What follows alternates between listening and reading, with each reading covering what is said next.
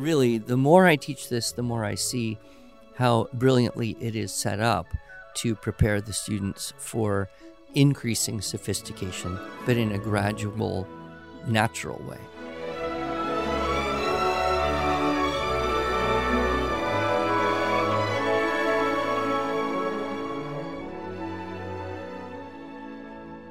Hello, and welcome to the Arts of Language podcast with Andrew Pudewa, founder of the Institute for Excellence in Writing, or as many like to say, IEW. My name is Julie Walker, and I'm honored to serve Andrew and IEW as the Director of Marketing. Our goal is to equip teachers and teaching parents with methods and materials which will aid them in training their students to become confident and competent communicators and thinkers.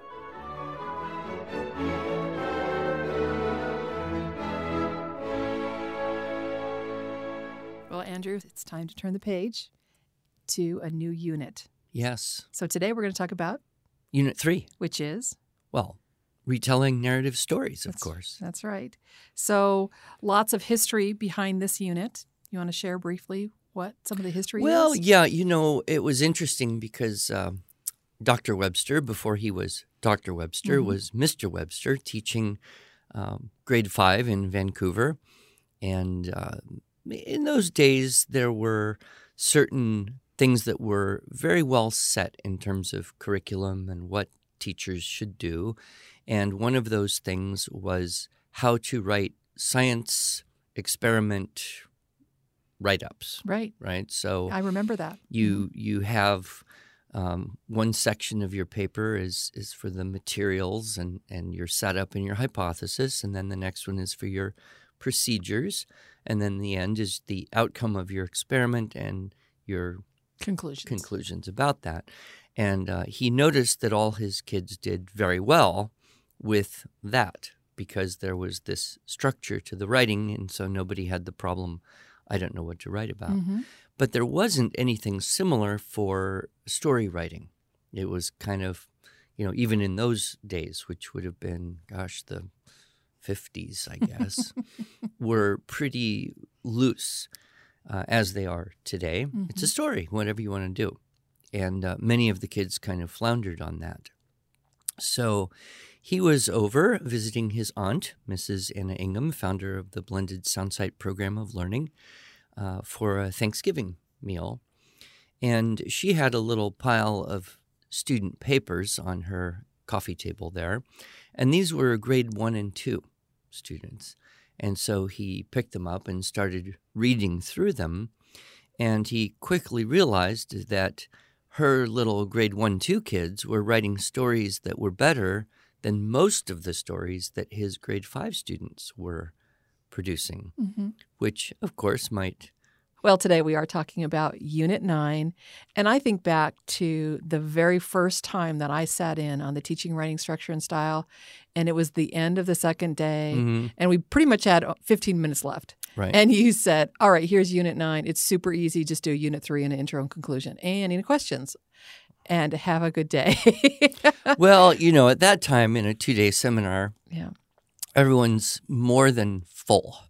So what's the point of over-explaining something? I also say, if you get there, if you make it through all the 8 units prior to Unit 9, you'll know what to do.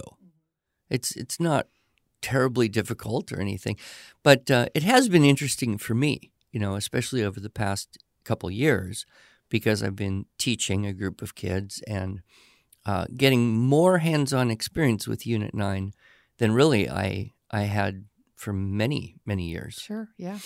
So to our listeners who may not have taken the dive into the Teaching, Writing, Structure, and Style teacher training course and are maybe not familiar with Unit 9 and its goals, why don't you just give us a really brief overview of what it is? Well, it's called a critique, and that, of course, implies that you're going to make some hopefully intelligent criticism.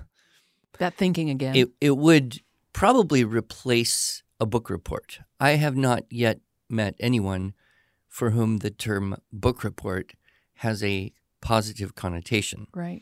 I despised book reports as a kid. In the back of my mind, I have a suspicion that the reason teachers made you do book reports is to prove that you read the book because they otherwise wouldn't trust you Right. or couldn't test you, or I don't know. Mm-hmm.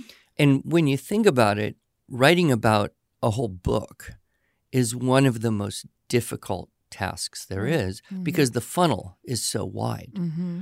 If you think about our Unit 1 and 2, it's kind of just straight down. There's not much filtering or limiting required. You're taking keywords from every sentence, you write it out. Unit 3, a little tougher. The story's probably longer than the one you end with, so you have to filter more. Unit 4, you have too many facts. That's part of the whole goal of Unit 4 is to figure out, what is interesting, important, relevant, etc. And letting the kids make those choices. And letting the kids make those choices. And then, it kind of gets worse. Unit 6, there's more information. There's too many sources with too many facts. Unit 8, depending on how you handle that, kids may be doing research. But when you get to Unit 9 and say, here is a whole book and write a couple pages, write 5 paragraphs, Right. That's just overwhelming. Mm-hmm. So we suggest, number 1, strike the idea of book report and replace it with critique. Just don't do a book report. Just don't do a book until report. April or May. Don't do it at all. Okay. Just strike the idea Got it. and replace the idea with critique. Mm-hmm. Well, that sounds more romantic, doesn't it? I mean, it has appeal. You get to criticize. Kids love to criticize, right? But of course, you have to teach them what does that word really mean. It doesn't mean complain, right? Although sometimes you do. Depending on the story, yes. So strike that idea of book report, replace it with critique, and don't start with a whole book. Mm-hmm. Start with a short story, then move to maybe a longer story, then move to maybe a movie, then move to maybe a short book. I mean, depending how much time you have and how many assignments in Unit 9 you can accomplish.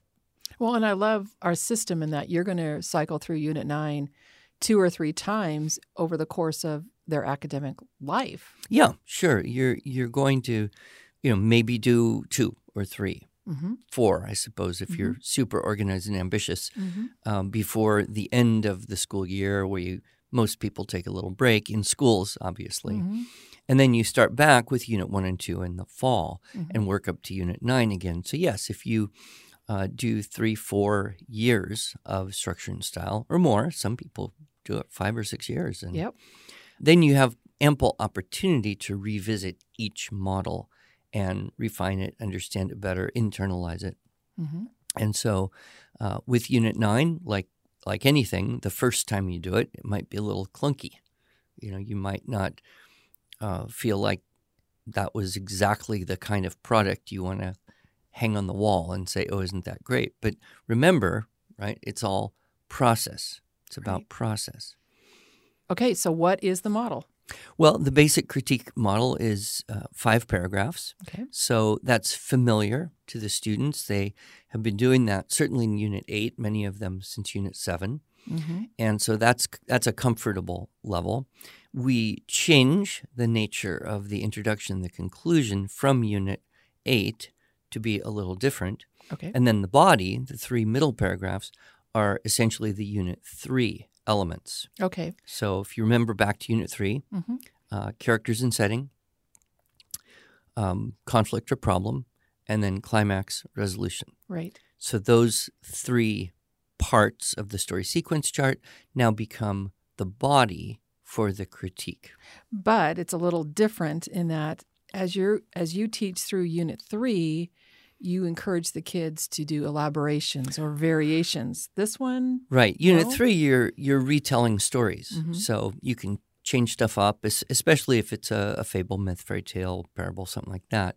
In the critique, you are not really telling a story so much as you are telling about the story. Right. So you're telling about the characters and setting. You're explaining what the conflict or problem was and the action. Then you're telling what was the moment of the turning point, the climax, and the resolution. So you wouldn't be changing things. Okay. Now with the introduction, here, instead of state 3 topics or have a thesis, instead we're introducing the piece, introducing the story or the movie or the book. And so we would follow The same idea of try to have an attention getter. Kids usually getting pretty good at this by now because they've had 3, 4, 5 or more assignments where they are using some type of device, a quotation, a question, a shocking fact, a little picture, 3 very short sentences, one of the decorations, whatever. And then giving the background information that's similar, but what is the background information? Well, it would be the type of story, when and where it was published, what's the audience for the story, who's the author, if known. Is there some biographical, interesting information about the author that can be included so that the reader would have a sense of, okay, now I know where this thing came from.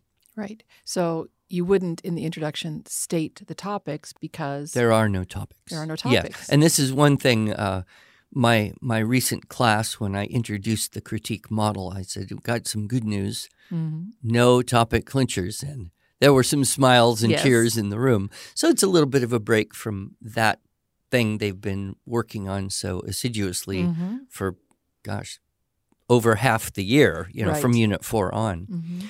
So it wouldn't be a problem if someone did do topic clinchers in the critique, but it's not part of the requirement in terms of the model. And then, of course, the conclusion, that's the most important part of the whole critique. All right. And why is it the most important part? Well, because that's where the writer is wanting to say, what do they think about that story? Okay. About that movie, book, article, whatever. And that's kind of a tough one because, how do you think about it? I'm sure that most parents have had the experience of, reading something or mostly going to a movie. You come out of the movie. So what do you think? It was good. Right. Why was it good? I don't know. It was just good. Right. Did you like it? Yeah, I liked it. Why? I just liked it. Right. So how do you get past that level of response into something a little more analytical, a little more mature, a little more objective? Yes. How do you do that? So that's the goal. Right. So the first thing you would probably say is, okay, so what did you like in this story? What did you like or dislike, and why? And if you can get that going a little bit, I like this character because he was brave. I didn't like that character because he lied. I liked the way the author gave a good description to paint the picture because it helps my imagination, or I like the surprise ending, right? So things like that, if you can start to pinpoint them, then they can be content for the conclusion. Right. So first thing would be, what did you like or dislike and why? But I know there's a rule with Unit 9. Right. And so in order to try to force that objectivity, we make the rule of you can't say I. So everything you just said for the last 2 minutes, can't use it. Right. Well, no, you would say, what do you like or dislike and why? Only you don't say, I liked.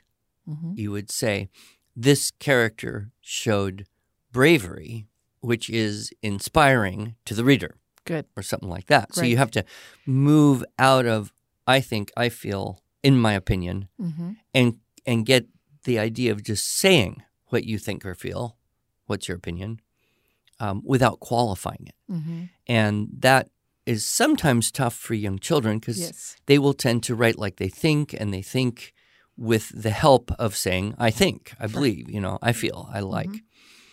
So, showing some examples of how to do that and then just making that rule. It's kind of like a banned words rule. Well, if you can't use that word, you got to figure out some other way to say what you're trying to say. Exactly. Yeah. And that forces a little bit of maturity. With students who are fairly well versed in the syllabus of stylistic techniques, they will know about dress-ups, openers, maybe even decorations, devices like that.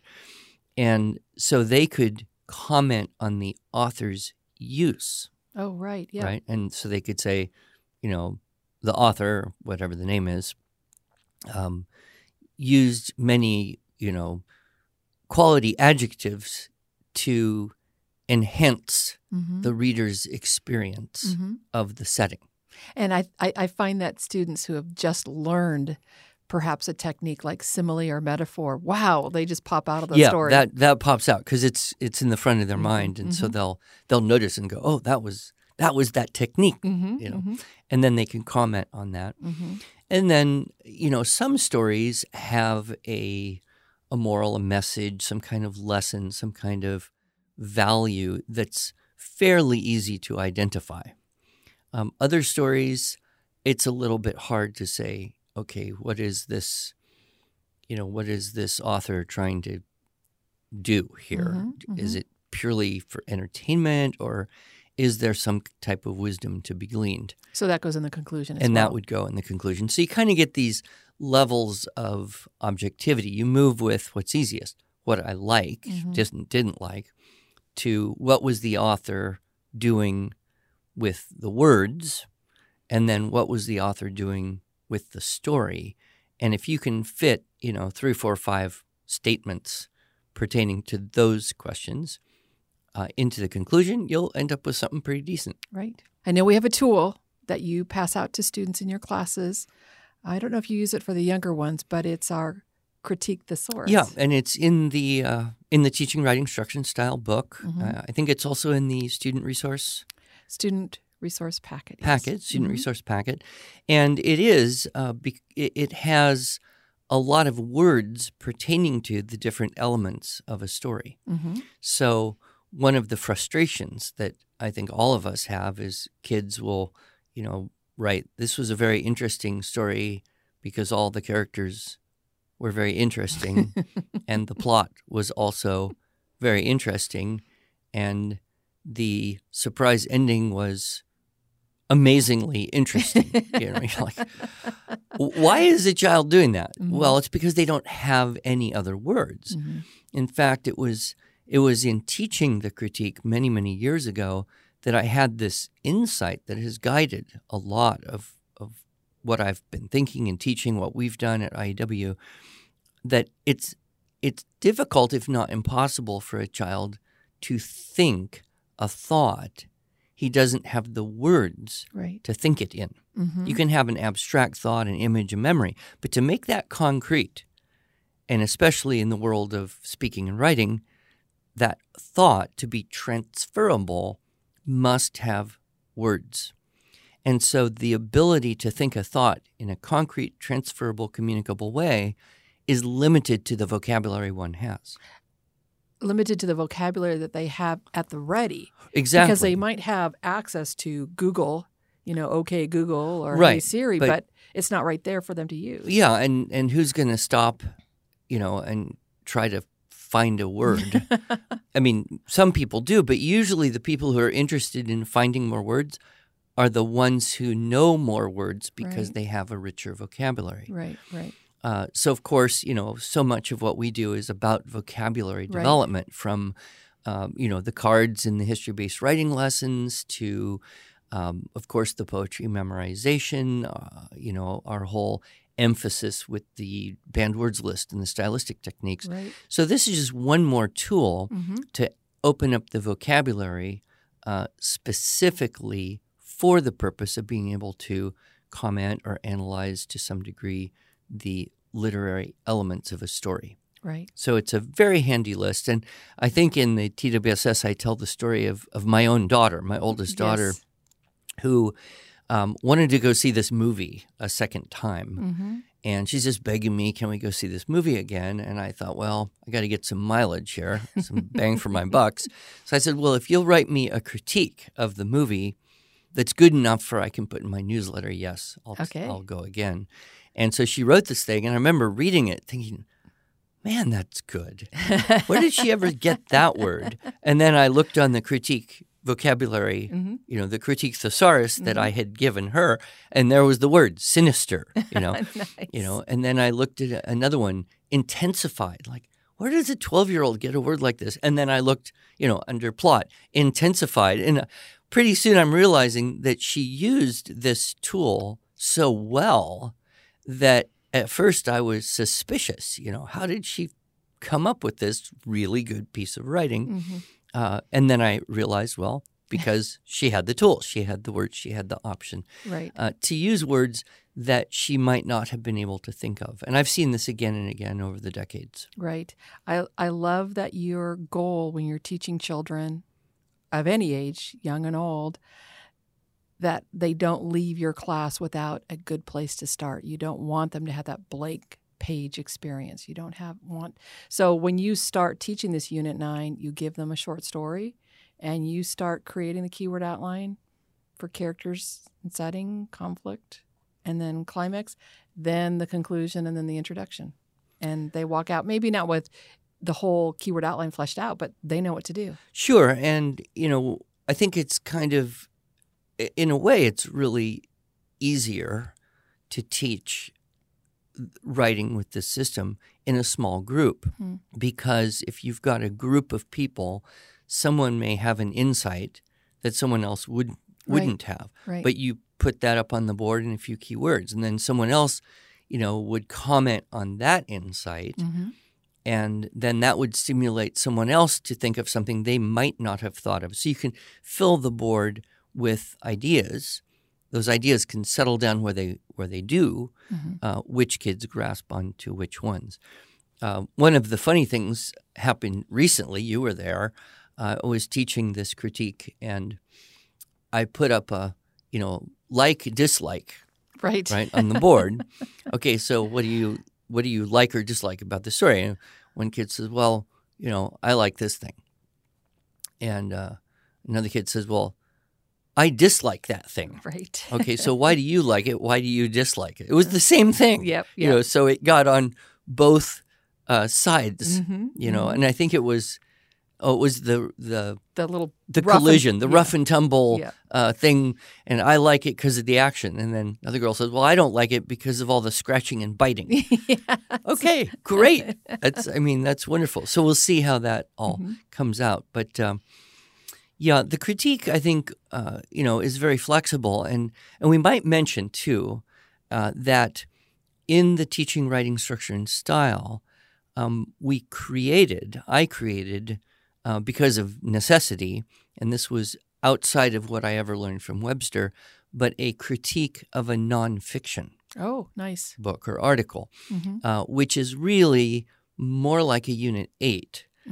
So you're taking the introduction of Unit 9 with the, background information about the book and the publishing and the author and all that, only it's a nonfiction book. So it's not going to have characters and problem and resolution in the same way that a narrative story would. It might, especially if it was, some kind of story about a, historical like a biography event, or something. But nonfiction, you can handle it more like an essay where you would say, here were the 3 most interesting parts of this book, or here were the 3 most important, here were the 3 notable aspects of the book. And you could write 1 paragraph about each of those notable ideas. So that would be more like a Unit 8, and those would be topic paragraphs. Right. That would be topic paragraphs. Okay. And then in the conclusion, you could, restate those 3 things as you would in an essay, but then you're also adding in, again, your commentary, your analysis, your opinion, your,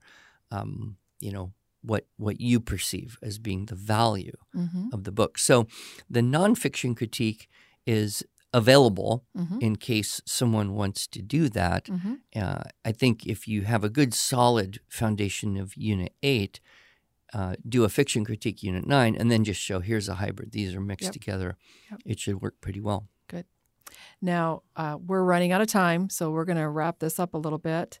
But I do want to mention that in the Teaching, Writing, Structure, and Style Seminar, now, version 2, we expanded it a little bit into response to literature and literary analysis. So what I'd like to do is spend some time with you next week and talking about some more advanced concept that you wouldn't necessarily teach the first year of going through this with your students. Yeah, we could do that. I think it's a little dangerous because people get an idea and they go, "Oh, I want to jump to that." No, yeah. And we don't want people leaping too far ahead. Right. Because the syllabus is so well organized to create the skill upon which the next task can be accomplished well.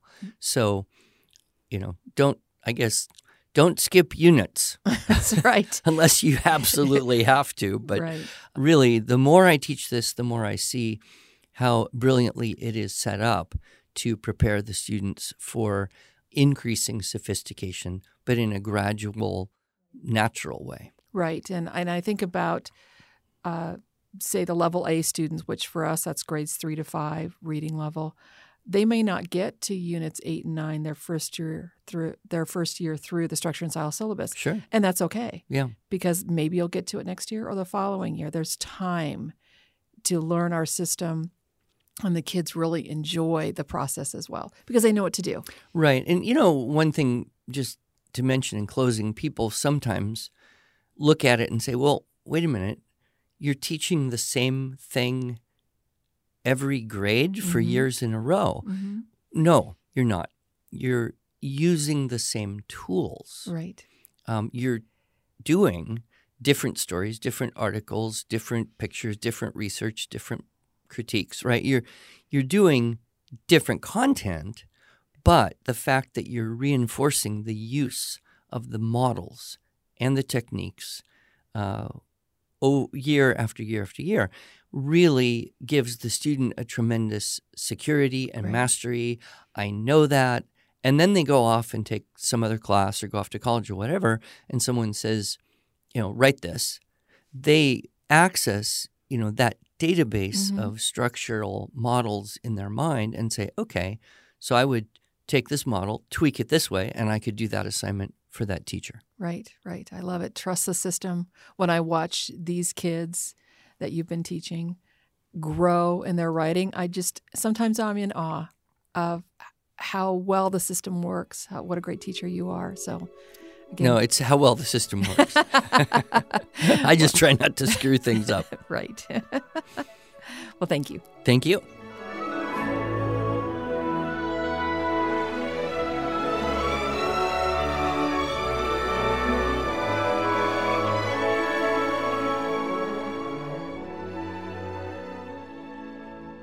Thanks so much for joining us. If you enjoyed this episode and want to hear more, you can subscribe to this podcast in iTunes, Google Play, or Stitcher, or just visit us each week at iew.com/podcasts. Until then, on behalf of Andrew Pudewa and the team at IEW, I thank you for the privilege of allowing us to partner with you on your journey toward better listening, speaking, reading, writing, and thinking.